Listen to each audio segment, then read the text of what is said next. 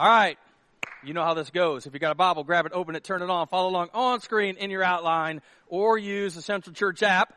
John chapter 1 is where we're going to start. We're going to jump around to a few different places in the Gospels today, but John 1 is where we're starting. This is a brand new series we're starting today called Flawed. We're going to spend the next several weeks looking at a guy in the Bible named Peter. I love Peter. Peter is that guy that if you ever feel like you're not good enough, if you ever feel like you kind of, maybe God's mad at you and he'll never use you, or you've screwed up, or you've done way too many bad things, Peter is the guy that'll cheer you up and put a smile on your face, because this dude's an idiot.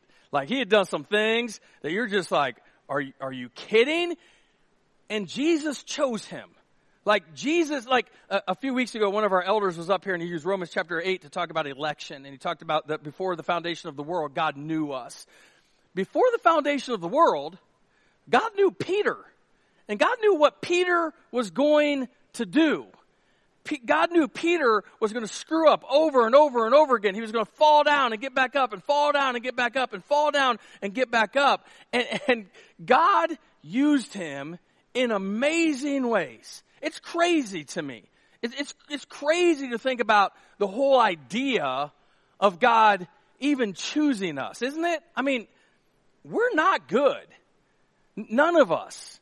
We are all messy, broken, jacked up people. Every one of us. But he chose us. And he died for us. Why? Have you ever spent time thinking about that?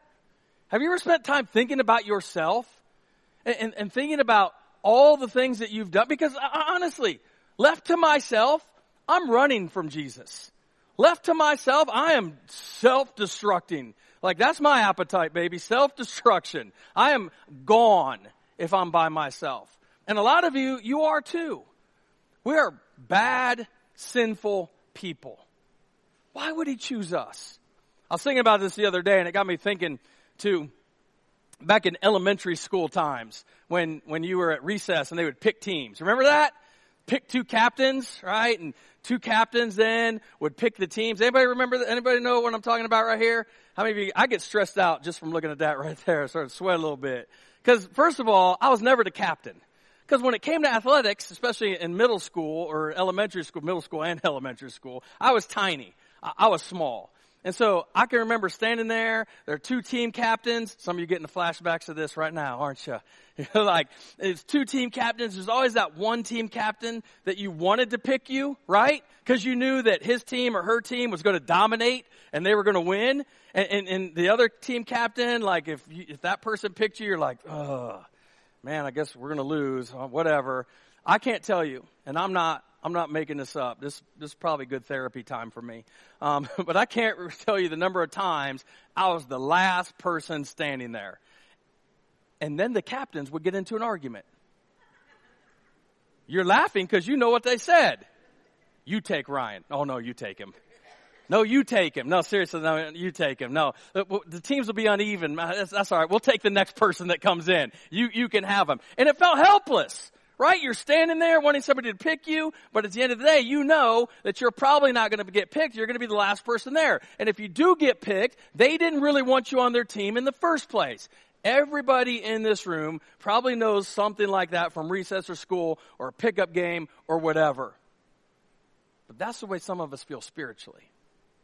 Let's say, hypothetically, that God told Jesus and Satan, hey, we're going to play a game. And you two are captains. Jesus, you pick first. And Jesus looks out and he's like,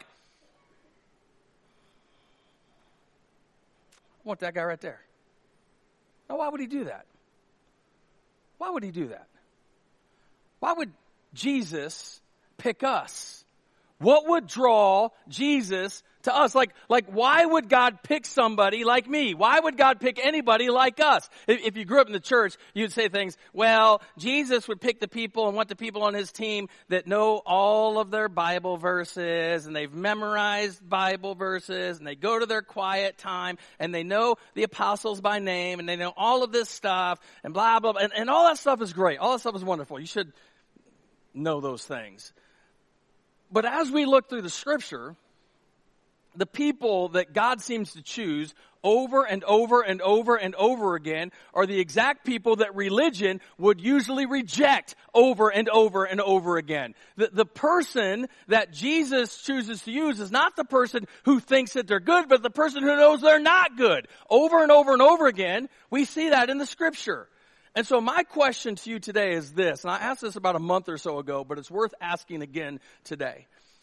If Jesus were to call you and to ask you to do something, like if he wants to do something in your life, like he wants to use you, then my question would be, would you be open to it?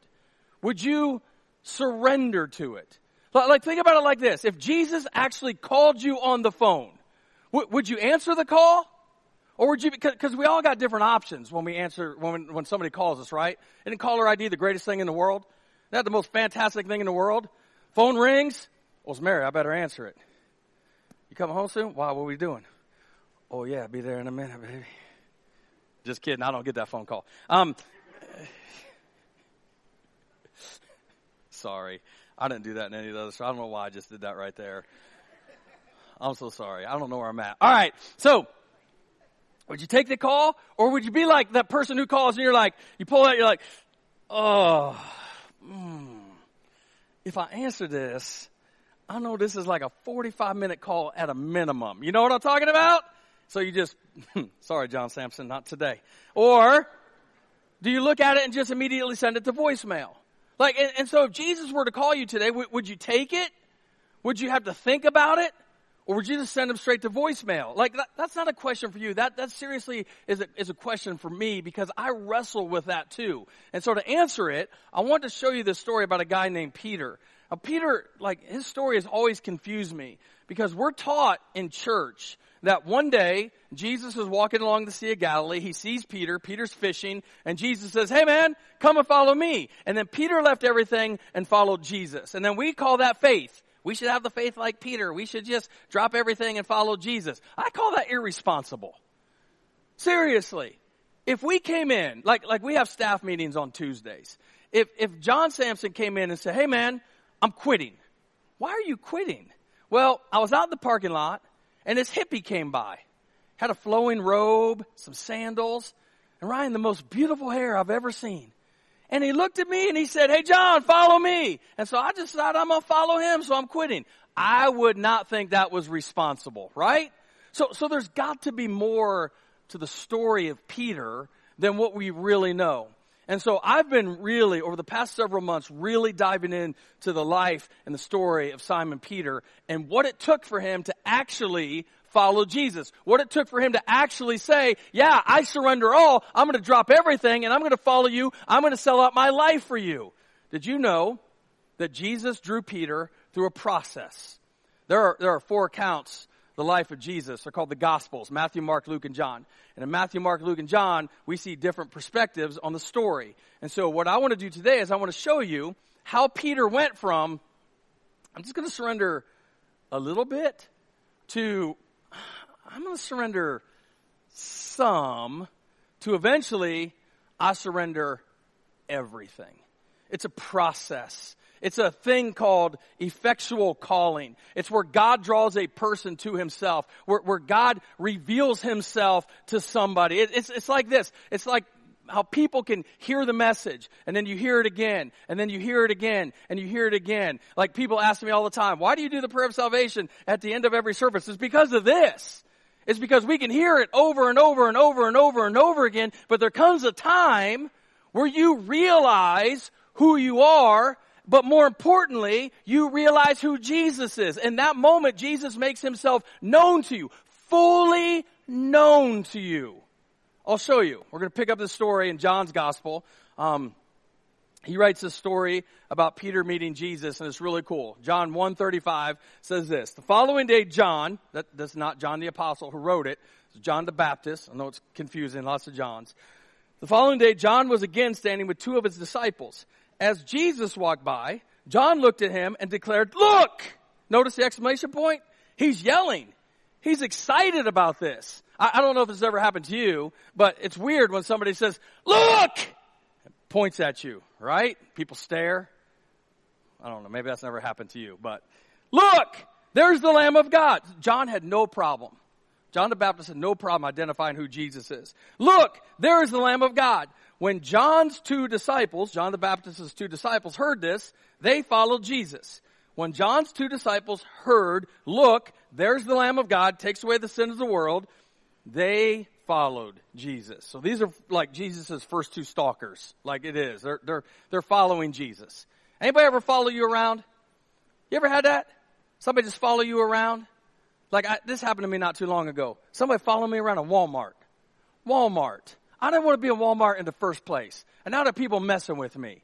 Come on, man. I'm walking. You ever done this? You're walking and you feel like there are people behind you. You turn around, you look, and there's no one there. And you're walking and you look, and then you hear giggling in the next aisle over. And I'm like, I ain't got time for this. And so I hurried and I took a turn and I came back around, and there's two girls who go to our 712 youth center, and I snuck up behind them. I went, hey! Scared the crap out of them. And they're like, oh, Pastor Ryan, we were wondering if you could be on our Be Real. And I'm like, I don't even know what the heck that is. And they're like, well, it's like Snapchat. I'm like, whatever, man, fine. Just don't be weird about it next time, right? These people are stalking Jesus. It's kind of like the same thing. And Jesus turns around and he calls them out. Look at this. What do you want? Probably freaked him out a little bit. Anybody ever confronted you? Anybody ever done that? You don't know what to say? Jesus is like, what do you want?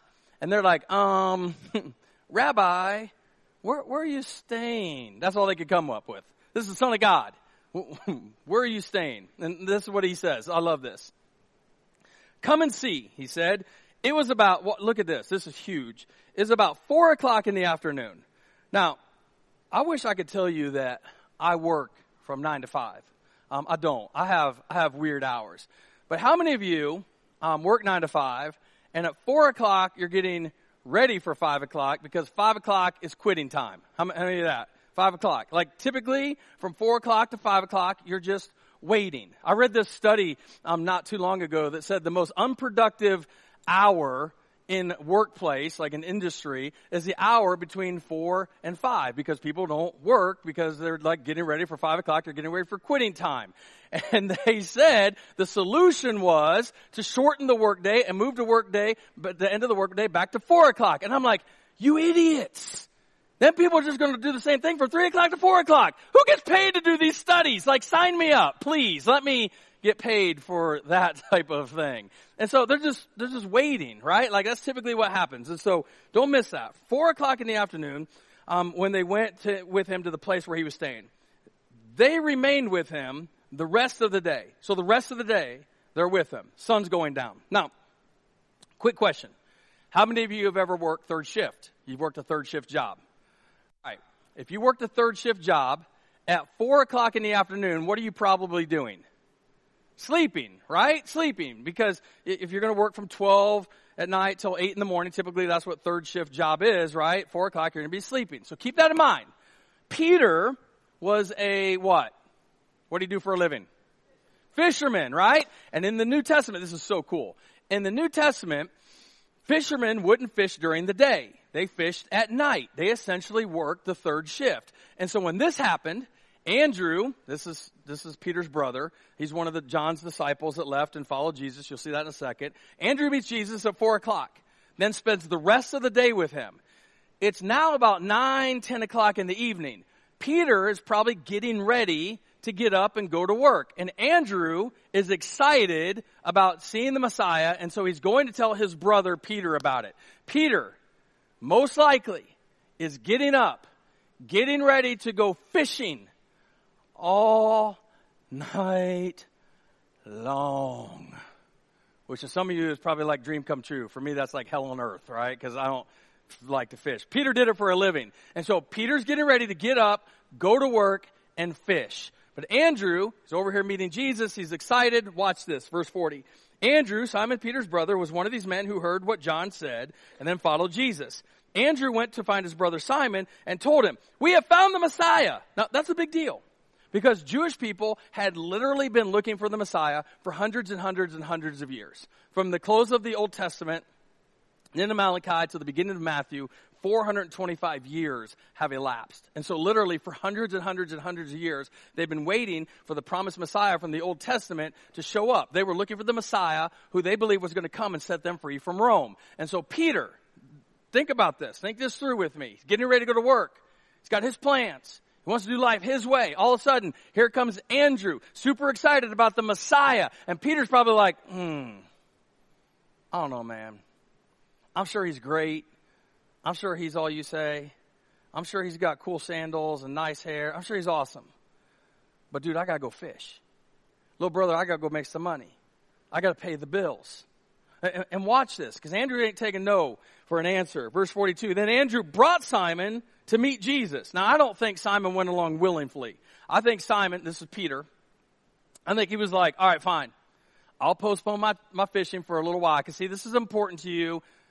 I'll go with you to meet Jesus. I'll go do that. But then I'm coming right back. So don't give me in a conversation or anything. I'll go meet the Messiah. I'll go see this Jesus. But then I'm coming back. I'll give him some time. I'll give him something, all right? I'll give him a little bit of time, but that's it. I'm not giving him anything else. I'm going to go fish. Then Andrew brought Simon to meet Jesus. Looking intently at Simon, Jesus said, can you imagine this? Like Andrew walks in, hey, Jesus, this is my brother. And Jesus just stares at him. Anybody ever stared you down? That's a little awkward because you know what's going to happen next. So he stares at him awkwardly. And Jesus said, your name is Simon, which then probably freaked him out a little bit because he'd never met Jesus before. And Jesus knows his name. And this is even more weird. He said, your name is Simon. Watch this. Your name is Simon, but you will be called Cephas. Your name is Simon, but you look like a Steve to me. Oh, that's how I read it. Anyway, your name is Simon, but you will be called Cephas, which means Peter, which means rock. Andrew went and got his brother Simon, brought him to Jesus. And Jesus, don't miss this, Jesus spoke life into him and ultimately changed him. Jesus spoke life into him and ultimately changed him. What does that mean for us? Well, I'm glad you asked. Number one, I want this to be a place where you can bring your friends and family members. I want this to be a place where you can bring people and they meet Jesus, period. This needs to be a place where you bring people and they meet Jesus. I don't care if they like the facility. I don't care if they like the music. I don't care if they like me. I just want there to be a time at the end of every service, no matter what their preference is. I want people to be able to see Jesus clearly. I want this to be a place where you can always bring anybody on the planet, no matter where they are in life, no matter who they are, no matter what they've done, no matter what's been done to them, no matter where they've been, no matter when it happened. I want this to be a place where people can be brought in and meet Jesus, period. Second of all, I want this to be a place where we don't try to change people, but we understand it's Jesus who changes people. This needs to be a place where we don't try to change people, where we understand it's Jesus who changes people. I don't change anybody. You don't change anybody. You can't change you. I can't change me. We can't change each other. Jesus changes us. That's what's happening right here in this passage. Andrew goes and tells Peter, hey, we met the Messiah. Peter probably doesn't believe him. He brings Peter to Jesus, and then Andrew just gets out of the way. And then Jesus changes Peter. Jesus, don't miss that. Jesus spoke life into Peter. And I hope and pray that this will always be a place that when we are preaching from this stage, I pray we are speaking life to you. Because a lot of us, well, we have death spoken over us all week long, and we need a place where life is spoken. Now, this is the first time that Peter met Jesus. And then he moves on. He goes out and he fishes. This is the first time he met Jesus. He's running late. He takes off and goes fish because Jesus is always going to interrupt you. You want to make God laugh? Tell him your plans, right? Jesus interrupted Peter's plans right here. Speaks life into him. Peter takes off and goes fishing. Well, the next time that Peter hangs out with Jesus is crazy. Jesus had just been in the synagogue. And it's an interesting story. You can read it on your own. It's Luke chapter 4. Jesus is teaching and healing. And there's this demon-possessed man in the synagogue. And that would be weird, right? Because you don't expect demon-possessed people to show up at church. Unless you work in church and you realize they're here all the time. And so anyway, Jesus cast out this demon, and it's awesome, and the people are excited, and they're celebrating. And so Jesus, after he leaves the synagogue, it's later on in the afternoon, there's an after party. Like all the people are like taking off with him. They're super excited. And then this crazy event happens at Peter's house. Now keep in mind, Peter had met Jesus how many times? 1. And now, Jesus is rolling up at his house, and it gets crazy. Verse 38 in Luke chapter 4. After leaving the synagogue that day, Jesus went to Simon's home. Can you imagine this? It's getting close to evening. Here comes Jesus. And Peter's probably like, oh, I guess you can come in. I mean, I met you once, and now you're at my house. Like, I guess, cool, come in. Welcome, glad you're here. Can I get you anything? I'm about to go to work. Like, it's late, I'm getting ready to leave, but I'll get you something. Like, what do you want? And Jesus kind of looks around, and then watch what he does. He found Simon's mother-in-law very sick with a high fever. That's bad. Your mother-in-law, sick with a high fever. Can't leave your house. Sick. In your house with a... Anyway. Please heal her, everyone begged. Who begged? Everyone. I don't think Simon Peter begged. I don't think he was asking for it because he didn't know. He didn't think about it. He wasn't with Jesus over here at the synagogue. He didn't see Jesus casting out the demon. He didn't see Jesus healing the sick. He doesn't know what Jesus can do, but everybody else is like, do it again, do it again, do it again. Here's a sick lady. It was awesome when you did it. Peter, check this out. This is awesome. Please heal her. Standing at her bedside, he rebuked the fever. This is awesome. Because I can't even rebuke my dog. My dog Titus, I could get up on the hot tub. Titus, get your butt off the hot tub. He don't get down. Idiot. Just look at him, man. Anybody want a coonhound? He rebukes the fever. Fever, get your butt out of her. He rebuked the fever and it left her, and she got up at once and prepared a meal for them. Jesus healed Peter's mother-in-law. Most scholars believe this is why Peter eventually denied him 3 times.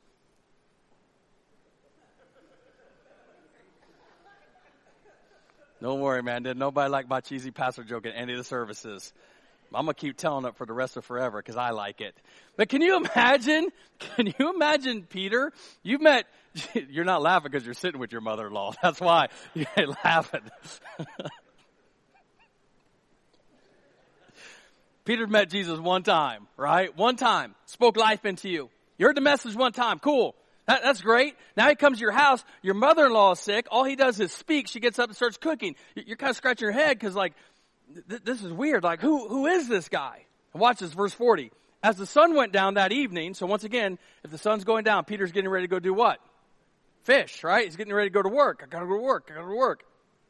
As the sun's going down, look what's happening. People throughout the village brought sick family members to Jesus. Now that's wonderful. Except Jesus is in your house. That means he's bringing sick people to your house. Me personally, I don't have the gift of hospitality. I don't. People say, you're a pastor. You should have the gift of hospitality. I don't. I do not have the gift of hospitality. Like when I invite people over to my house, there's a start time and an end time. Anybody else? Like, hey, why don't you come over for dinner? We're going to start at 6 o'clock and we're ending at 8 o'clock. What happens if people don't leave by 8 o'clock, Pastor? I shut off the lights, take off my clothes, and sit on the couch. You leave in my house. And no, it's not that kind of party. But if you're sick, don't come to my house, right? If you come and you're like, Pastor, Pastor Ryan, oh, it's so good to see you. Hey, man, I brought the green beans. Get out. Just go. I'll shut the door in your face, right? But you said we were eating dinner. I'll DoorDash you, all right? Like I will send you DoorDash. Go home. Don't come to my house if you're sick. So people start bringing sick people because they heard Jesus healed Peter's mother-in-law. They start bringing them to the house. Can you imagine Peter? Oh, all right. I guess. Come in. Oh, dang, man, like you need to see a doctor about that. Like side note, next week we're going to go deeper into this. It's going to be great. All the sick people showing up, and look at this. No matter what their diseases were, the touch of his hand healed every one. Let me plant this thought in your mind about next week. What would happen if every single person who needed healing walked through those doors and got healed? I can't wait till next Sunday. It's going to be great. It's going to be super controversial. You're going to love it and hate it. It's going to be awesome. But I'll finish this Sunday first. Watch this. The touch of his hand healed everyone. Many were possessed by demons. Hold up. If you're going to come to my house and you're going to bring sick people, we're going to have a problem. But if you bring somebody who's demon possessed, can we draw the line somewhere? Once again, this is crazy. They're bringing demons. Can you imagine, Peter? Jesus shows up at his house. Hey, Jesus, welcome. Cool, good to see you again, man. Hey, remember last time you met me? You changed my name. It ain't sticking. Nobody else calling me The Rock yet. I really like The Rock. It's kind of cool, man. Maybe I'll start wrestling one day and do movies. But it's cool and awesome. But, you done brought Larry the leper with you? Oh, you got Billy? Man, Billy's always sick. And then here comes this other guy. That's my best impression of a demon-possessed man. And Peter's like, oh, dang. We done lost our minds. What's happening? And watch this. And the demons came out at his command, shouting, you are the Son of God. But because they knew he was the Messiah, he rebuked them and refused to let them speak. Now, if you're Simon Peter, just real quick question. Does this affect you, yes or no?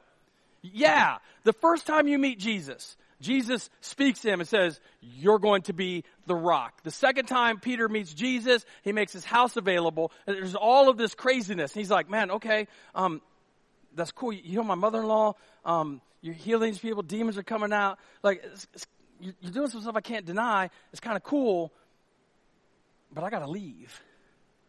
I got to go to work. I got to fish. And he leaves. How do we know? Because the next counter that Peter has with Jesus is the one that we always hear about in church. This is the one we get taught about. This is the one we seem to remember the most. Luke chapter 5, verse 1. One day as Jesus was preaching on the shore of Galilee, great crowds pressed in on him to listen to the word of God. He noticed 2 empty boats at the water's edge, for the fishermen had left them and were washing their nets. So it's early in the morning. Jesus is preaching. There's 2 empty boats.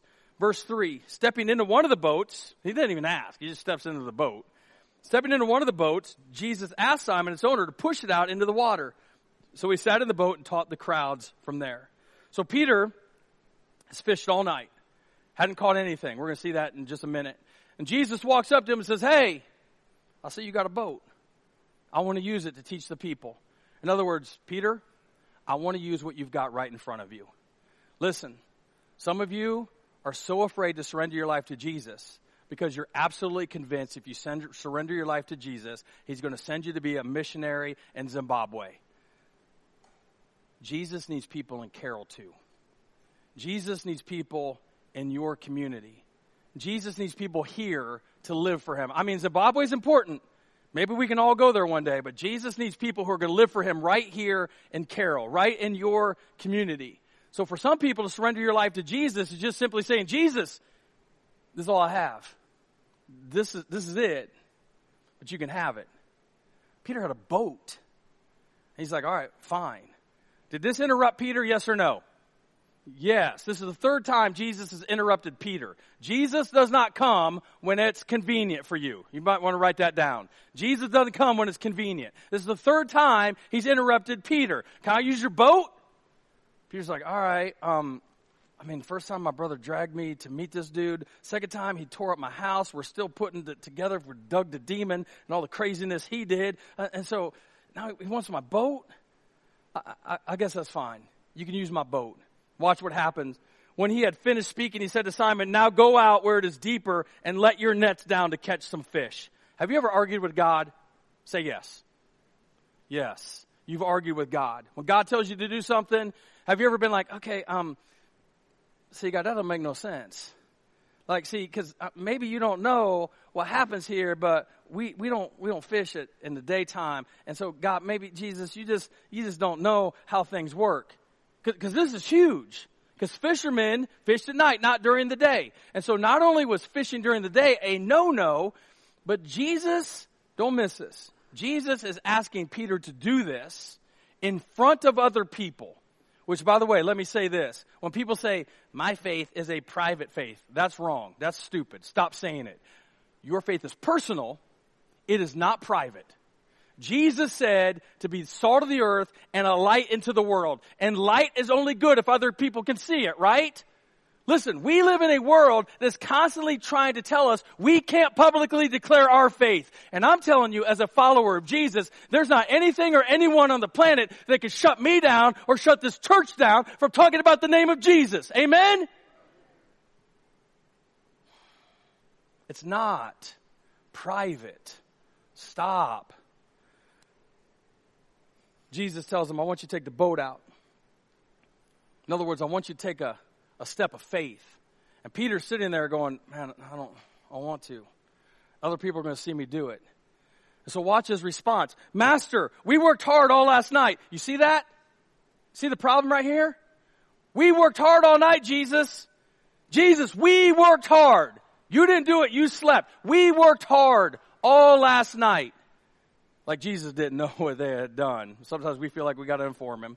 We worked hard all last night, didn't catch a thing. But if you say so. But if you say, that phrase right there.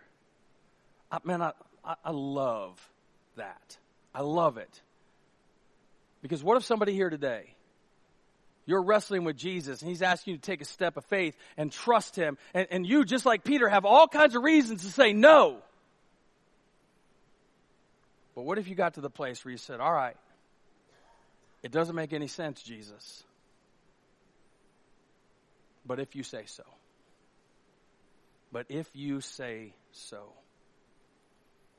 But if you say so, I'll let down the nets again. And this time their nets were so full of fish, they began to tear.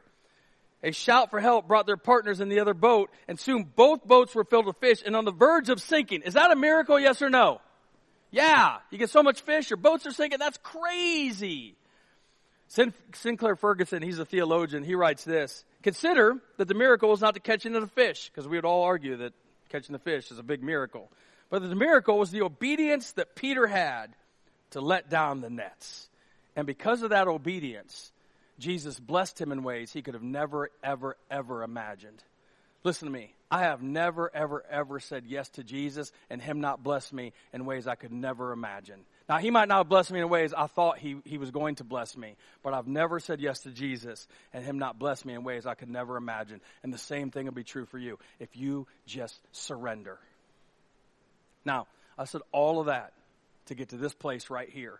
Because remember, Peter spoke to Jesus, met him. Peter meets Jesus. Jesus speaks life into him. They have this crazy event at Peter's house. He saw Jesus work. And then Peter experiences this miracle. And he says this, verse 8. When Simon Peter realized, everybody say realized. There is so much theology in that one little word right there. When Simon Peter realized what had happened, he fell to his knees before Jesus and said, "Oh Lord, please leave me. I am a sinful man." In that moment, Peter realized who he was, a sinful man in need of a Savior. In that moment, Jesus made himself known to Peter, and Peter cried out, "Jesus, I am a sinful man." He's confessing right here. This is it. I'm a sinful man. I'm not going to ask anybody in here to raise their hand and identify how sinful you are, because we can all identify with that right there. Every person in this room is sinful. Everybody watching online, sinful. If you're not sinful, don't come back here, because we will mess you up. Because we're sinful people. All of us. Messy, broken, sinful people. We all fall short. I mean, that's what the scripture says. We all fall short of the glory of God. Peter was such a sinful person, he gets in the presence of Jesus and realizes how incredible Jesus was, and he says, "I can't be on your team. I'm a bad person. I'm a broken and messy person." And Peter didn't know, and this is what I didn't know for years, so some of you need to know today. It's one of the messages we're going to continue to repeat over and over and over and over and over again in this church, is that Jesus only uses broken and messy people because broken and messy people are all that there are. Jesus uses broken and messy people. That's all there is. Broken and messy people. Peter's saying, "I'm broken. I'm messy. I can't be used. And Jesus essentially says to him, you're right. You can't be used until you understand you're broken, you're messy, you're jacked up, and you acknowledge I'm the person who can put you back together. Go away from me, Lord. I'm a sinful man. For he was awestruck by the number of fish they had caught, as were the others with him. Jesus replied to Simon, don't be afraid. From now on, you'll be fishing for people. Just like you caught fish, you're going to catch people. And as soon as they landed, they left everything and followed Jesus. After he recognized who Jesus was, who he was, his need for a Savior, what Jesus could do for him, how Jesus could put him back together, then he left everything and followed him. So you got some options today when it comes to surrendering. You go option number one. It's what Peter did. First came to the story when Andrew came and got him and said, we found the Messiah. We can say, all right, I'll surrender this. I'll surrender this moment. I surrender this. Now, every single person in this room, this is the stage you're at right now at a minimum. And the reason I know this is the stage you're at a minimum is because you're here. I'm glad you're here. You're here. You've agreed to give Jesus some time. Just like Peter agreed to give Jesus some time. I surrender this. I surrender an hour and 15 minutes, man. You got it, Jesus. And that's a good start. That's a good first step. But if Peter would have just said, I surrender this, and wouldn't have gone on to the next step, we wouldn't even know Peter's name today. But today, cities and cathedrals and kids all over the world are named Peter. Because he said, I surrender this, and he went on to the next step. Number 2, I surrender some. That's what he did when Jesus came to his house. I surrender some. Like, you come in. You heal my mother-in-law, that's cool. Bring sick people in. You can heal the demon-possessed people. You can do all this stuff in the house. It's going to be great. I surrender some, but I'm still going to fish. So there's some people in this room, and listen, I know what this is like, to have one hand holding on to Jesus and one hand holding on to something else. I surrender some. But then Jesus showed up and did a miracle in Peter's life. And I know the pushback here. Well, Pastor Ryan, if Jesus did a miracle in my life like he did in Peter's, I'd follow him. I would simply say to you, would you consider the resurrection? An empty tomb is a miracle for all of us to look at and say, if he can do that, what can he do in me if I just got to a place where I said, I surrender all? Because that's option number 3. I surrender all. See, Peter pushes back on Jesus and says, I don't really want to let down the nets. But if you say so, I'll do it. But if you say so. And when he did, he experienced a miracle, and the rest is history. Jesus used this messy, broken, jacked up person who we're going to see over the next several weeks keeps falling down and getting back up, falling down and getting back up. Jesus used that guy to change the world because he got to the place where he said, Jesus, I surrender all. He messed up more and more and more after that, but he kept coming back to, I surrender all. I'm here to tell you, spiritually, like I feel like I'm at that place, right? That's the place I want everybody in this room to be. Because I can tell you, your plans don't work here on earth, but his plans do. And his plans are greater than our plans. What would it look like today if you said, Jesus, I surrender all? Because Jesus surrendered all for us. I want you to think about that for a few minutes as I pray. Let's pray. Heads bowed and eyes closed.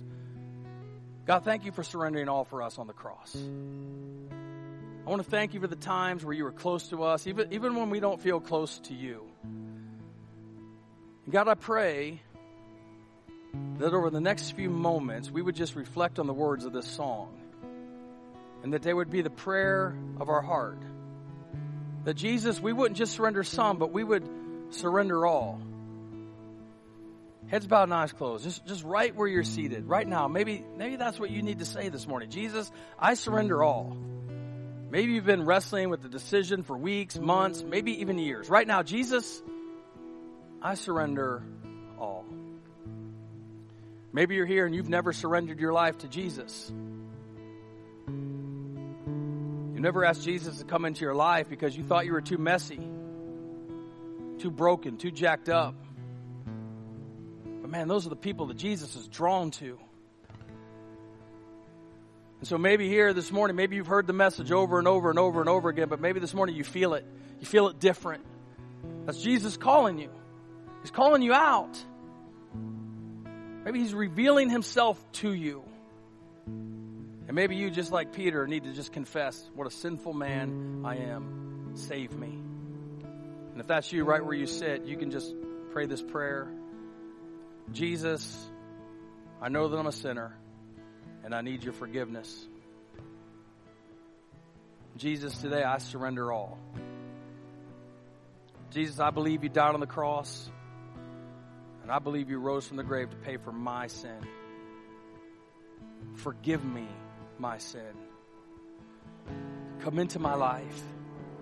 Be my Lord. Be my God. Be my King. And be my Savior. I surrender all. All of me for all of you. Thank you today for saving me. Heads bowed and eyes closed. If you just prayed that prayer for the first time, we would love to know. During this song, there'll be people in the back corners of the sanctuary who would love to celebrate with you, pray for you, help you with your next steps.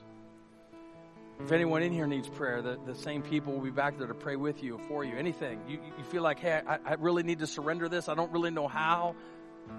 Let us help you. You can't do life alone. That's why we're here. That's why we have church, not to just listen to music and preaching, but to help along the journey. Jesus, I thank you this morning that you save people. I want to thank you that you change lives. And I want to thank you that you use messy and broken people. God, I pray we would allow you to interrupt our plans because your plans are greater. We love you, Jesus, and we surrender to you. In your name, amen.